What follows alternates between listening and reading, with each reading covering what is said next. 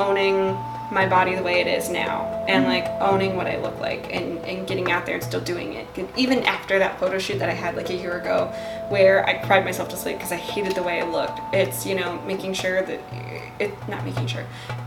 I'm still booking shoots and still like owning my confidence, even though I might way heavier, have weight where I don't want it to, and still like having photographers capture those angles that like other people might see as beautiful.